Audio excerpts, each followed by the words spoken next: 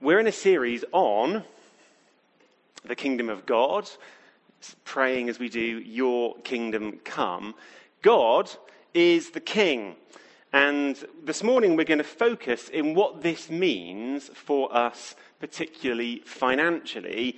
And the message is that there is, for us, in God's kingdom, there is financial freedom. Does anyone like the sound of that? Yeah, I thought you might do. Financial freedom. And we're going to unpack what it is that Jesus had to say about financial freedom.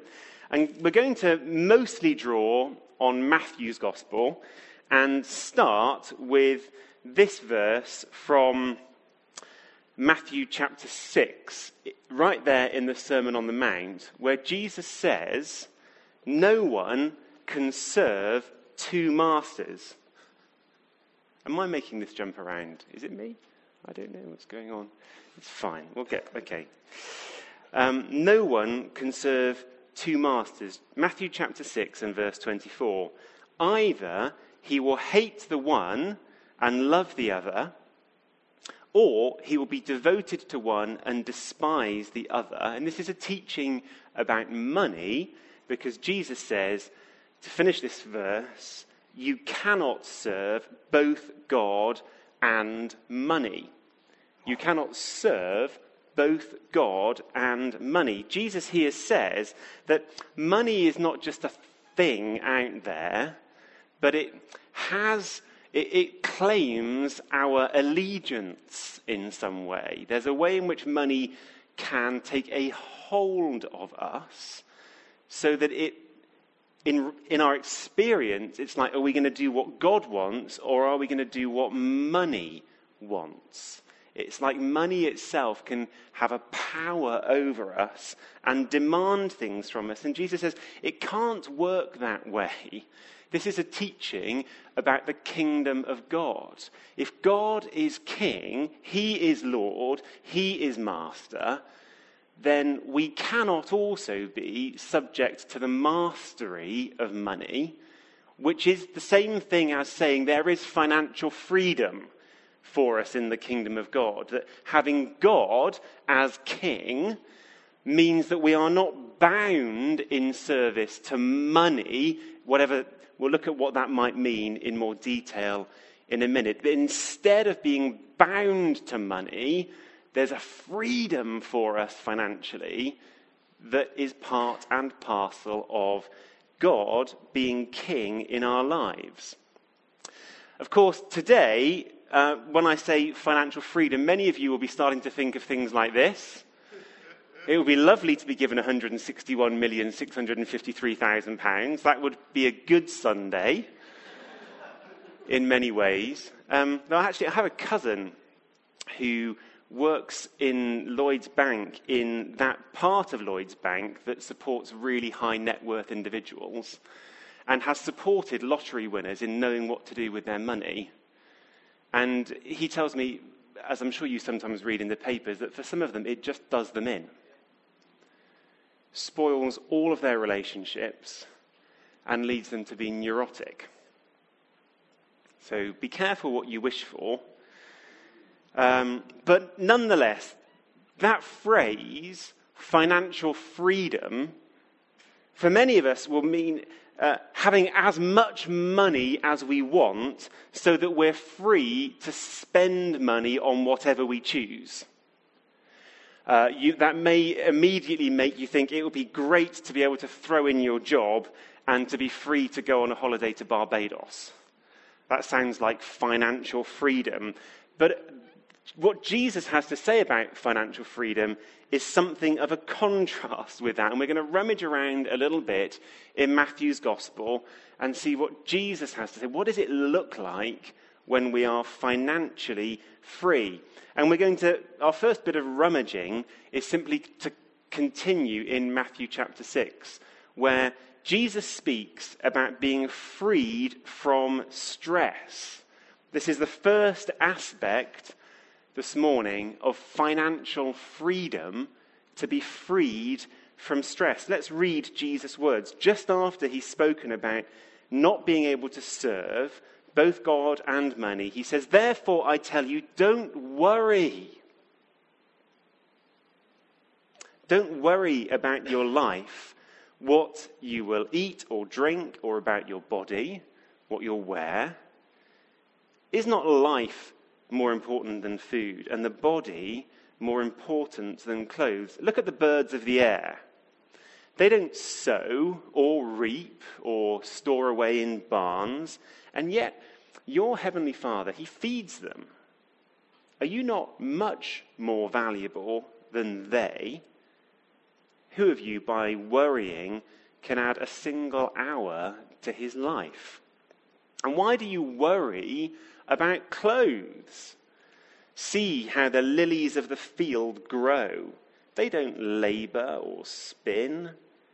And yet I tell you that not even Solomon in his splendor was dressed like one of these. And if that's how God clothes the grass of the field, which is here today and it's gone tomorrow, it's thrown into the fire, will he not much more clothe you, you of little faith? So don't worry, saying, what shall we eat, what shall we drink, what shall we wear? For the pagans run after all these things. Your heavenly Father knows that you need them. But seek first his kingdom and his righteousness, and all these things will be given to you as well. Therefore, don't worry about tomorrow, for tomorrow will worry about itself. Each day has enough trouble of its own. Freedom from stress about finance.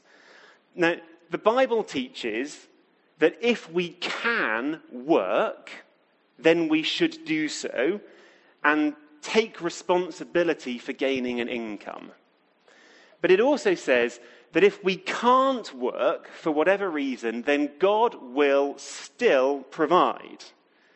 And that even if we do work and gain an income through our work, then that income still comes to us by the grace of God. That whatever we have is his goodness towards us. And so whatever we have received, we can see God's hand in it. And as Jesus says here, God knows what we need. He doesn't wait for our prayers to inform him of what our needs are. He knows them already, so that when we pray, he's simply delighted that we're sharing our need, the knowledge of our needs with him. He's like, I knew that you needed that. I'm really pleased that you've chosen to talk to me about it. That's the nature of prayer. So we don't have to be stressed about finance, because God promises to provide. Now, some of you are thinking those are very easy words to say, but it doesn't take any great gift of discernment or insight to know that I'm speaking in part to a group of people. There will be some people here who are actually really quite stressed right now about finance. And I have not lived a life free from stress about finance. I have at times been very stressed indeed about money, as I'm sure some of you might even be feeling today. And, it's not just to do with amounts of money. There's something here about the way in which money can get a hold of our hearts and minds and have an impact on us. I remember in 2010 having a 3-month study break from my responsibilities in leading the church, and learning in that time, when I wasn't around to do anything, that we were looking at a £70,000 gap in the church finances that year. And I found that quite stressful. But when I was a graduate student and not managing the overdraft that the bank had so very generously given me, and going beyond what they had said I could borrow, and was getting letters saying, and you've been charged £20 for that. And I thought, well, that's not helpful, is it? The problem is I've run out of money and more than, and you're charging me £20. And I was profoundly stressed by that. At the time, I was working in the zoology department that they're about to knock down. And I don't know if you remember, Jeremy, but I remember on several occasions saying, Jeremy, by the way, who came and brought that excellent word this morning, was then also working in the zoology department and pastoring me. And I don't know how many times I disturbed your day saying, 20 quid and The truth is that God promises to provide for all of our needs, big and small. But for me, as I'm sure it will be for you, there's been a journey of gaining confidence in God's promises. And as I've learnt more and more over the years about God's consistent faithfulness, I've learnt not to worry. Not that I'm entirely free from worry, but it's not the kind of stress that I once had. And I want to be clear this morning that God promises to deal with the small things as well as the big things. If we turn to Matthew 17, there's this lovely little story in verse 24. It says, Jesus and his disciples arrived in Capernaum, and the collectors of the 2 drachma tax came to Peter. Now, 2 drachmas, this is a small thing. This is a bit like if you're driving to Witney over the Swinford toll bridge and you need to pay 5p. It's not a great challenge to pay 2 drachmas, unless, of course, you haven't got it. And I've had occasions when I've been driving towards Ensham and realised I've only got 3p in the car. And not 5p. And I'm 2 pence short, and that is stressful. Because it rather depends which man's in the toll booth. Some of them are like, yeah, whatever, and some of them are like, you are evil, and you should... At least it feels that way, that I'm trying to defraud them of 2 pence. It's one of those, it's a small thing. And what the collectors, though, of said tax said, doesn't your teacher pay the temple tax? Yes, he does, Peter said. When Peter came into the house, Jesus was the first to speak. What do you think, Simon? He asked. From whom do the kings of the earth collect duty and taxes? From their own sons or from others? Peter answered, from others. Too right. So Jesus says, the sons are... This is funny, isn't it? This is Jesus, the Son of God, being taxed for the upkeep of the temple, which is his Father's house. And it's kind of dripping with irony and humour. But Jesus says, the sons are exempt, but so that we may not offend them, go to the lake, throw out your line, take the first fish you catch, open its mouth, and you will find a 4 drachma coin. Ha! Take it and give it to them for my tax and yours. I love this story. It's just a little thing. He could have found some whopping great big gold talent in there. Talent being the name of more expensive coins. Just 4 drachmas, just what we need, just for today. It's in a fish's mouth. Go find the fish. God cares for the small things as well as the big things. I wondered which stories to tell this morning. Just a minute, Isaac, we'll watch that video. But just giving you warning. But I remember on one occasion when our car had died.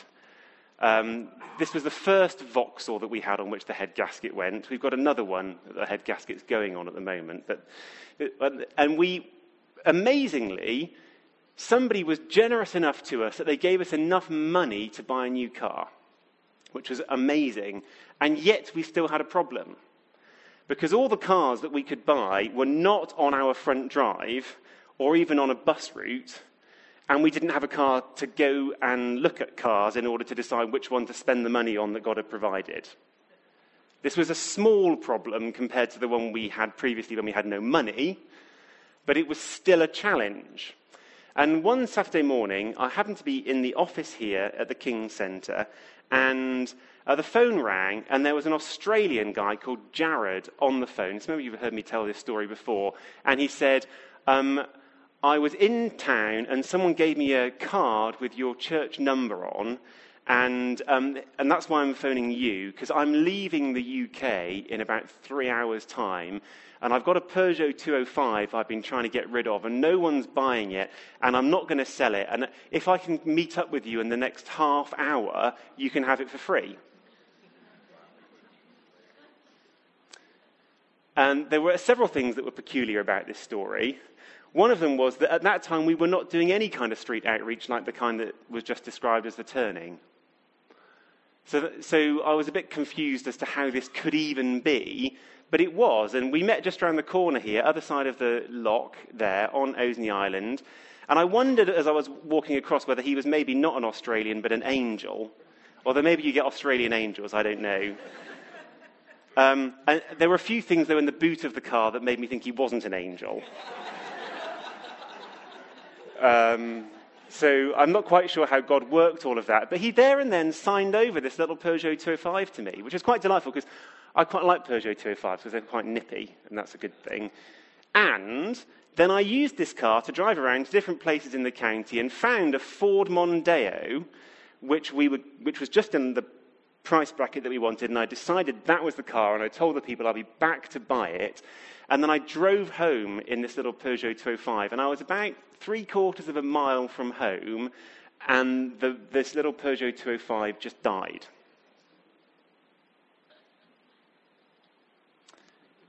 And that was it. And it wasn't, I believe in resurrection, but it turned out not to apply to this car. It was just, that was it. It was written off and not worth repairing. And God had just provided for that little need completely out of nowhere. I want to say to you that these words of Scripture are true, that God, your Father, knows what you need. And the accumulation of these kind of experiences in a Christian's life do lead you to be less stressed. You know, when the head gasket started going on our current car, I was not stressed in the same way that I was when it went on that other one previously. Actually, there was a little bit kind of, I wonder what... I was a bit annoyed. But there was another little thing in there, which is, I wonder what God's going to do. I just wonder how it's going to work out this time. I wonder how God's going to provide. I'm not asked to meet a real angel this time. Whatever Bev and I have seen in terms of personal provision, we've seen much more together as a church. Much, much more together. 8 years ago in 2010, when there was that £70,000 gap, and I was like, oh, Lord. Someone gave a gift of, I think it was £72,000 that year. Just one-off gift. Happens to be the right amount of money. A bit further ago, many of you will know in our own history as a church, there was a point where we prayed for the mortgage that we had at that time, for the back of it to be broken. It stood at £1.6 million. So we were in here praying, and the next morning a cheque arrived for £790,000. And had been posted the day before we all had the special prayer meeting to pray for the breakthrough in the finances. So we have those kind of stories. And I could keep going with those, but I thought actually the video that I'm taking a few minutes to get to is the story of another church. This is Destiny Church in Glasgow, who have their own story. And I just thought it would be refreshing for, especially those of us who've been around some years, and the stories I'll tell about God's provision to us as a church, to see what it is when God has worked elsewhere. So it's going to take about 10 minutes, and it's worth listening to. Thanks. The enemy wants you to constantly live in a place where you can be offended with yourself and stop using your faith. So you have to decide, I'm going to just take another step. And it's a very uncomfortable place to be, right? At least I think so anyway. We bought a building 6 years ago in the middle of the recession. And we tried to plant another campus in the city centre. We couldn't find anywhere to meet. Then one day we find this 4-story building. And it was to let. So we went and had a look at it. We only wanted one floor. It had been a bank's business headquarters. So we went to the bank and said, can we lease the floor? So they say, yeah, lease the floor. So it goes to our lawyers to draw up a simple lease. And then the lawyer said to me, the bank's not responding. They won't sign the lease. So I tried phoning them and they wouldn't pick up my phone. And we're stuck. We have nowhere to meet. Right? Nowhere to meet. So I go down to this building early one morning praying, saying, God, what's going on? What is all this about? You told us to plant this campus. Now we can't even find a place to meet.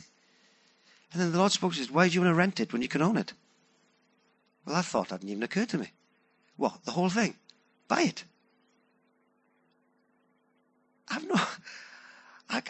I remember standing there being flabbergasted. Buy it with what? And then cutting a very long story short, I got a hold of the mobile number of the owners of this building. 2 Jewish guys. And I phone them up. The guy answers. I said, hey, we've never met, but you've got a building in Glasgow. Would you sell me it? He says, I don't have a building in Glasgow. I said, yeah, you do. He said, no, I don't. I said, you do. I've just checked the land registry. He said, I'll call you back. 20 minutes later, he called back. You're right, we do. These 2 Jewish guys had £3 billion worth of property. They didn't know what they had. So we thought the bank owned it, but the bank had leased it. So we start talking. They say, what is a church? What with a bank? So I say to these guys, let's meet and I'll tell you. So they say, okay. So I fly down. We meet them in Stansted Airport, in a hotel at Stansted Airport, right? 2 really, really, really authentic 65-year-old Jewish guys. And we start talking and telling them what our vision is and what we're doing with young people and our food banks and all that's going on. He said, that is amazing. That is amazing. And he said, we're 3rd-generation property owners. We sell nothing. We never sell.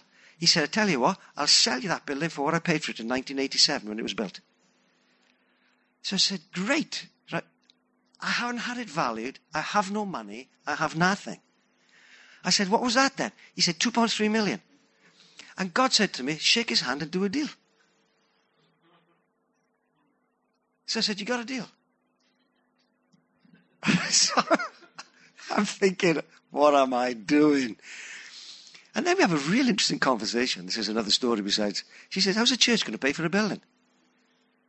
So I say, well, we tithe and give. He said, what's a tithe?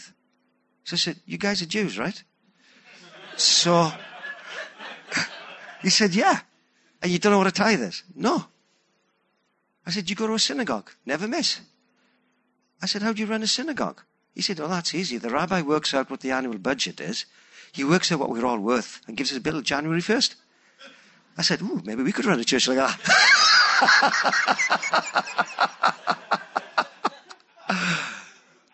But the story went on, and it was, you don't know what a tithe is, no, right?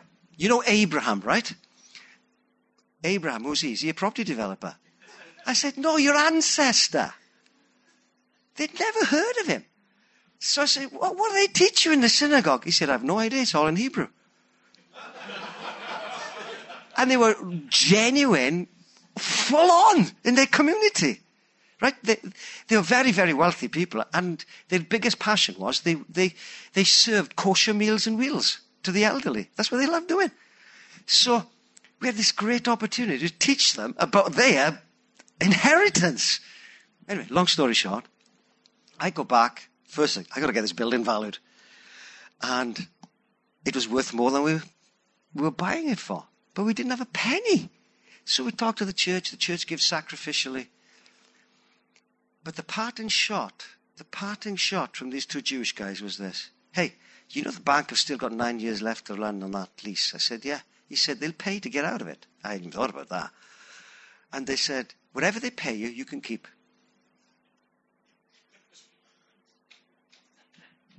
So off we went. We arranged, the church gives sacrificially, God bless them. We all gave all that we could. We then mortgaged the rest. But because the recession hit, we had 7 mortgage deals reneged on at the point of signing. And you know how long it takes to set up a deal, right? And at the point of signing, no. And eventually we got there, but we were £600,000 short because as this recession bit, they cut the loan to value, they increased the interest rates, they reduced the amount they would lend, so the gap began to open. And we needed 600,000. I'd gone back to the bank now and said, see that building we were going to rent from you? Yeah, we're actually buying it. We're becoming your landlords. And here's the thing I discovered. They stopped the lease when we'd first tried to rent it because the person in charge of their UK property hated Christians. and swore no Christian will ever have this building. I met that lady later, and do you know why she hated Christians? Offense.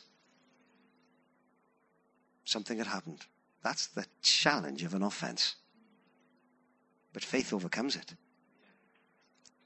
And so, anyway, they said, listen, there's a recession on, banks have got no money, we'll give you £180,000. I said, no, it's worth a lot more than that. I need 600,000 from you guys. No deal. And you know, months went by.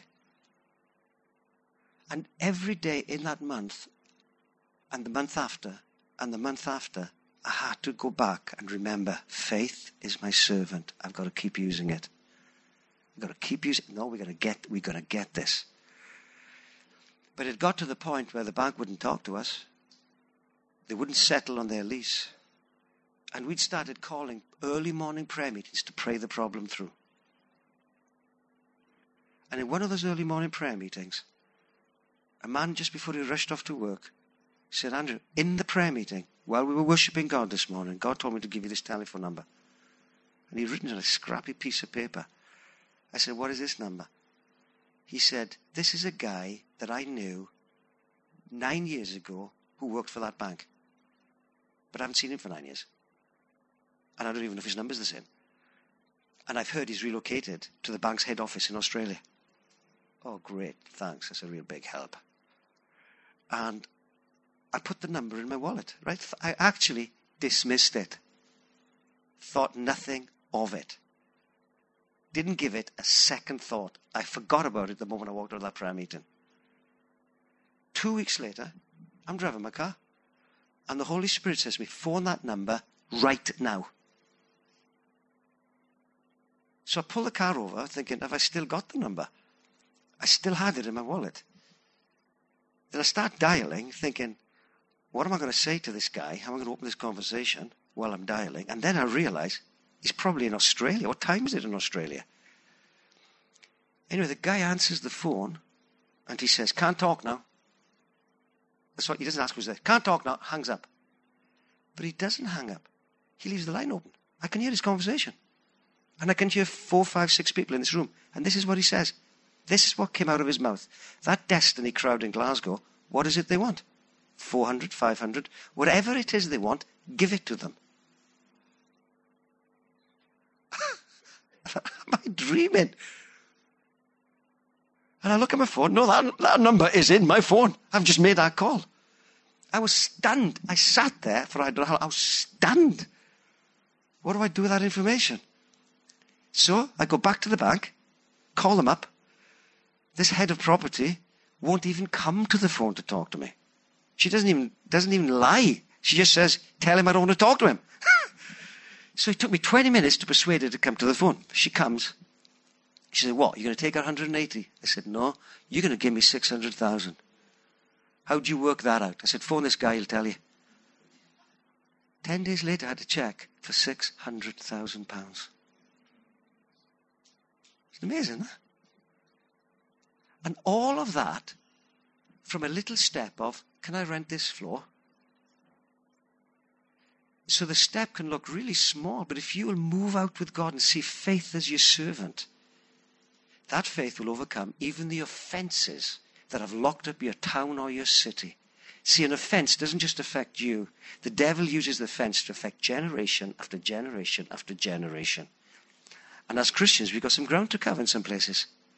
But when you start using your faith, faith always operates through love. And the two things always go together.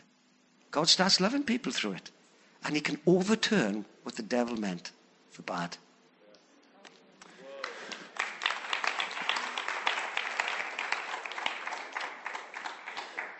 So that's good, isn't it?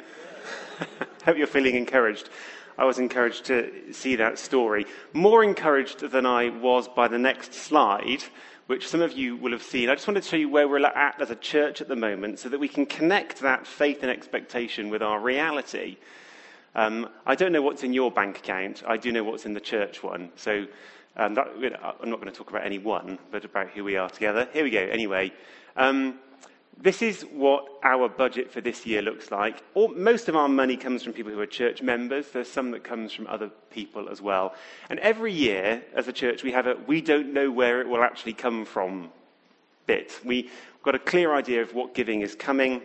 And this year, our we don't know where it will come from amount was just over £50,000. If you want to, by the way, to understand a bit more of the dynamics of our church finances, then there's a blog post that you can find. Go to the church homepage online, click on blogs, and the first blog that will come up is just a bit of an explanation of how it is that we plan to spend money even though we don't know where it will come from and what the dynamics of that are.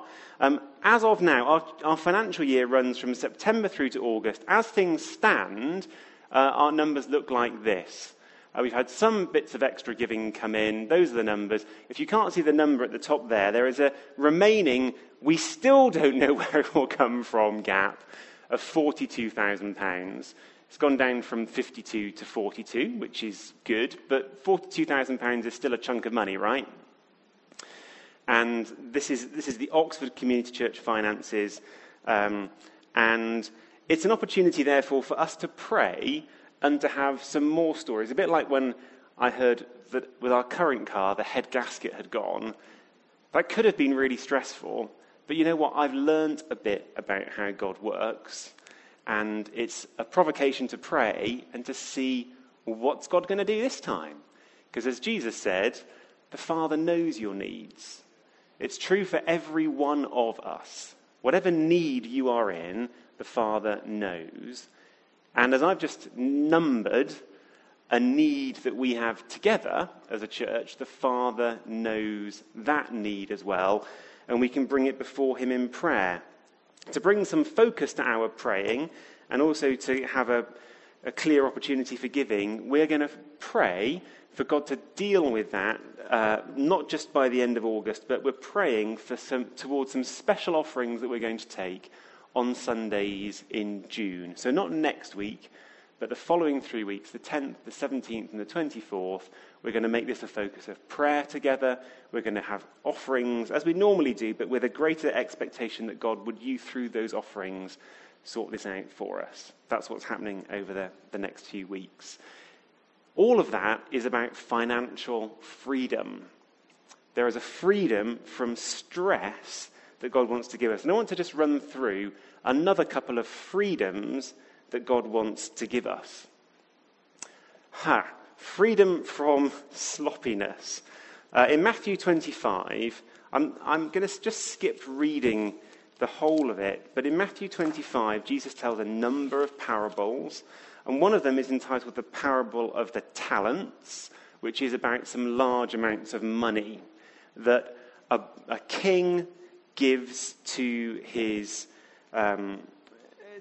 servants as he goes away, and he tells them to look after it. And it's a parable that speaks of the importance of diligent stewardship.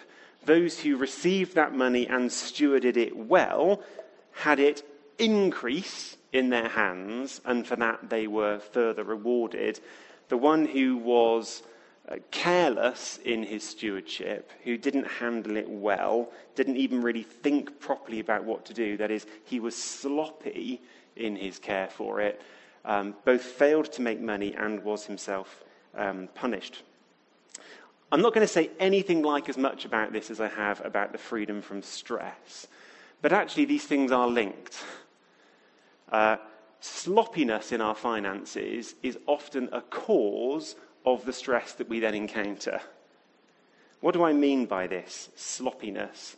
What I mean is that it does actually take effort and choice to manage our own finances.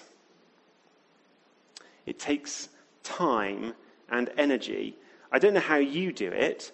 Personally, I set aside half a day every month to go over our domestic finances, cross-referencing our records, checking payments, looking ahead, managing, stewarding things.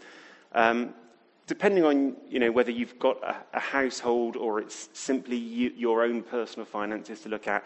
And I don't know how long that will take you or how you might find some wonderful app that means you can just do it all really well on the go. What I do know is that it takes time and energy, it takes effort and choice to manage things well.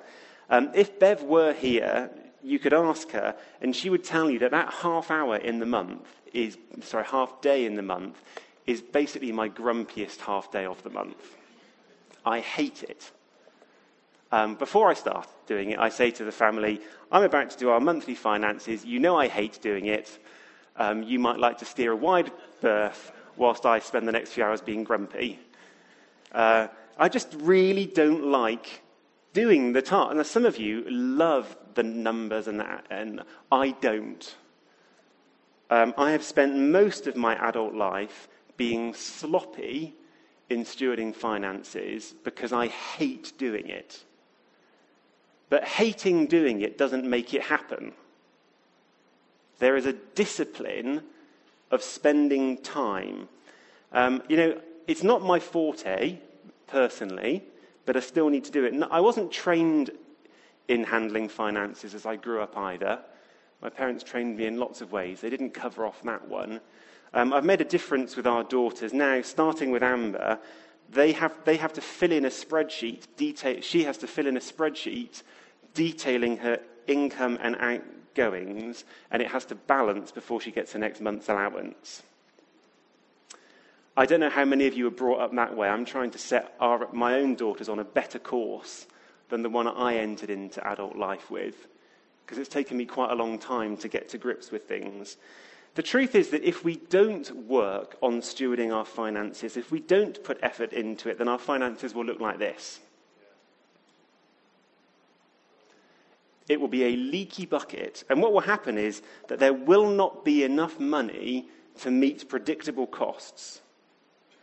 That we will find that there will not be enough money left at the end of the month because we spent it all on stuff, and actually we don't even know where it's gone. It's just not there anymore. We spent it on something. The only evidence of that is that it's gone. Brothers and sisters, we are called to be disciplined with the money that's in our hands, and it will take us some effort. For those of you who, like me, really don't enjoy that, it's a wonderful thing that we are part of a church community.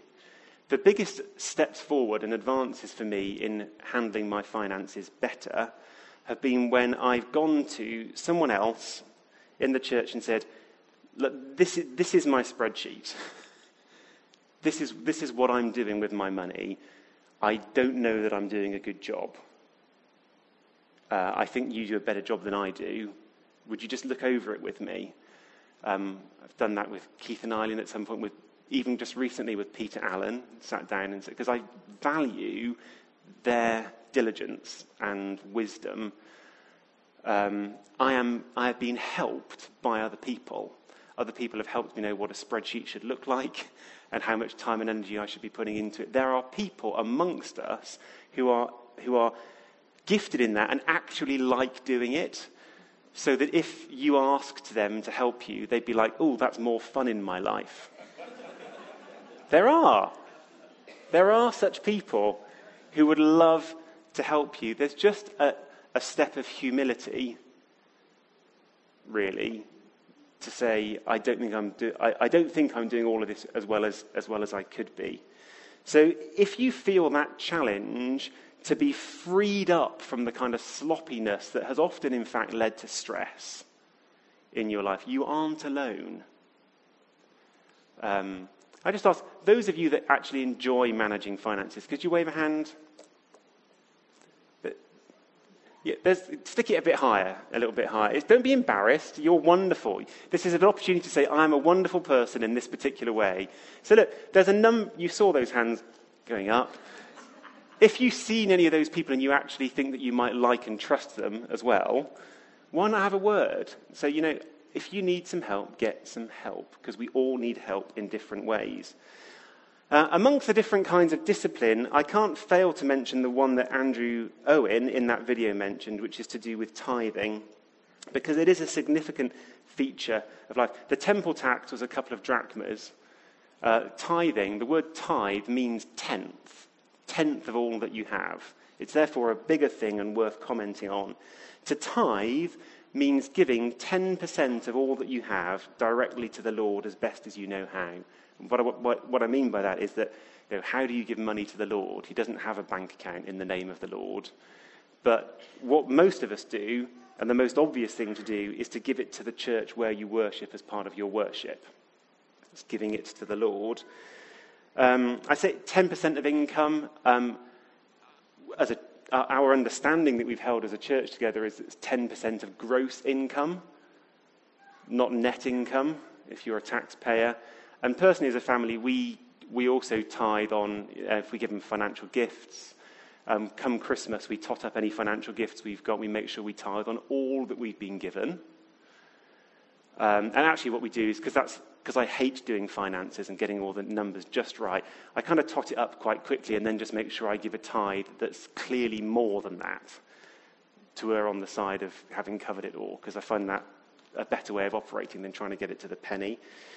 As Andrew Owen said in the video, this practice of tithing, it has its origin in the Old Testament. In Matthew's Gospel, the one place where we find Jesus mentioning tithing, it's in a particular context of drawing attention to matters of justice, mercy, and righteousness, but he clearly says that we should indeed be tithing.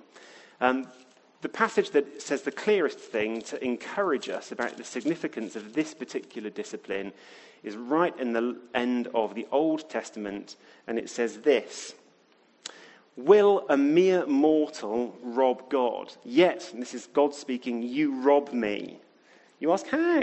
How are we robbing you? And this is the word of the Lord. It's in tithes and offerings. You're under a curse, your whole nation, because you're robbing me. Bring the whole tithe into the storehouse, that there may be food in my house.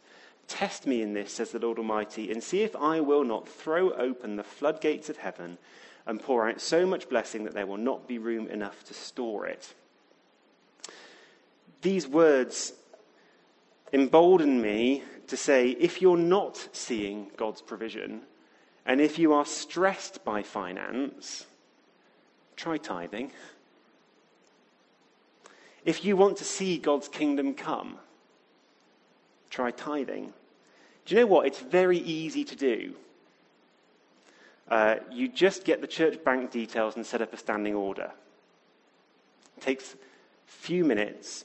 And if you let the church office know that it's you that's giving the money that you've set up, then we can claim gift aid and add 25% to it. It's really, really easy to do.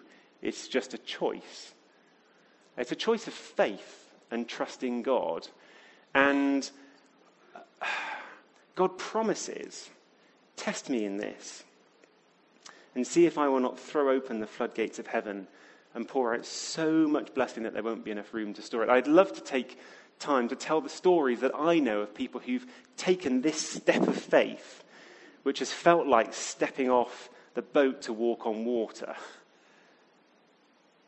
and then found that God provided.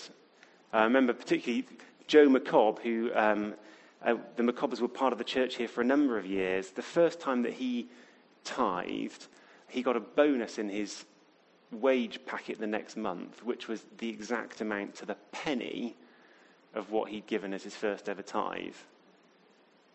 Jesus says, your Father knows what you need. And I want to let you know that there's a righteous power in living this way. And I wouldn't want you to miss out on it. So there we go. There's a freedom from stress. There's a freedom from sloppiness. There's also a freedom from stinginess. When Amber, our eldest daughter, I normally get Bev to check my PowerPoints to check I've not got nothing too obscure or accidentally rude in them. I got Amber to do it. She said, why are you getting people to talk about stinginess? What is this about nettles or wasps or whatever? I'm trying to say stinginess. Again and again, the New Testament, the Gospels give us stories of people who gave liberally from what they had. There's the widow with her little mite that she gave, but it was all that she had, and Jesus commends her.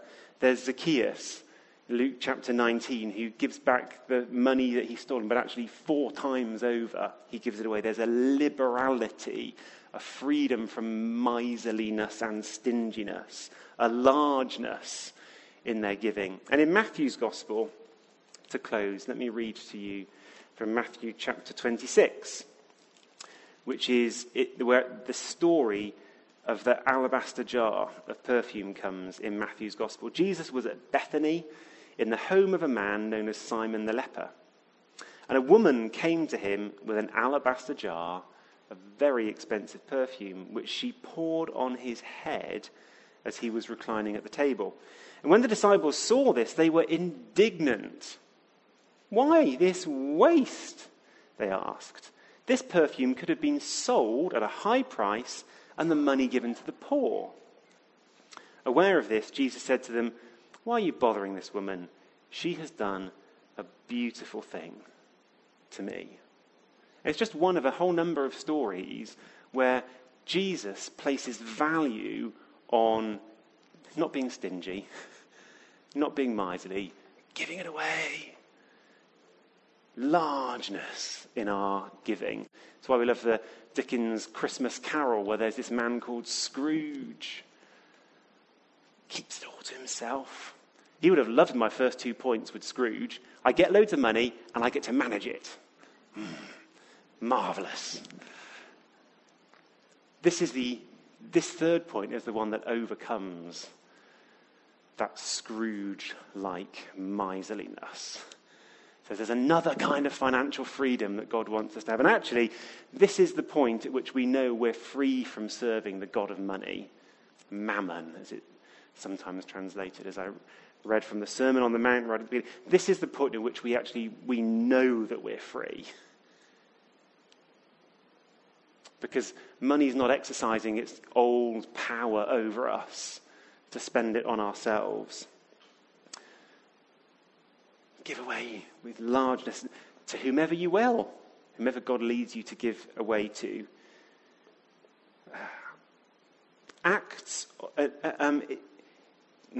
Matthew 26, the last little bit of this story, Jesus says of this woman, "I tell you the truth, wherever this gospel is preached throughout the world, what she has done will also be told in memory of her."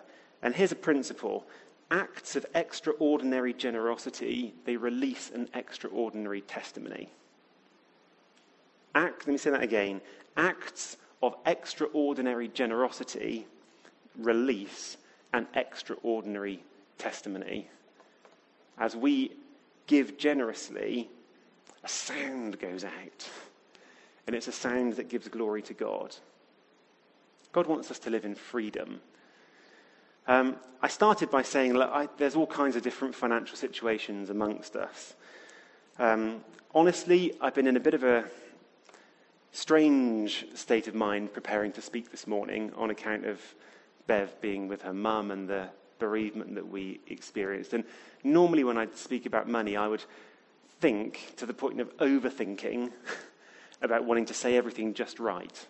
And if something that I've said this morning sounded harsh or amiss to you, if you feel accused of being sloppy and it's not, I don't know how, I'm just aware that I might have made a few missteps here and there because of how I've come to the morning. I just want to say, don't let that get in the way. Receive the word of God. Forgive me if you need to, but trust God. And may we live in the freedom that he promises us. Amen? Amen.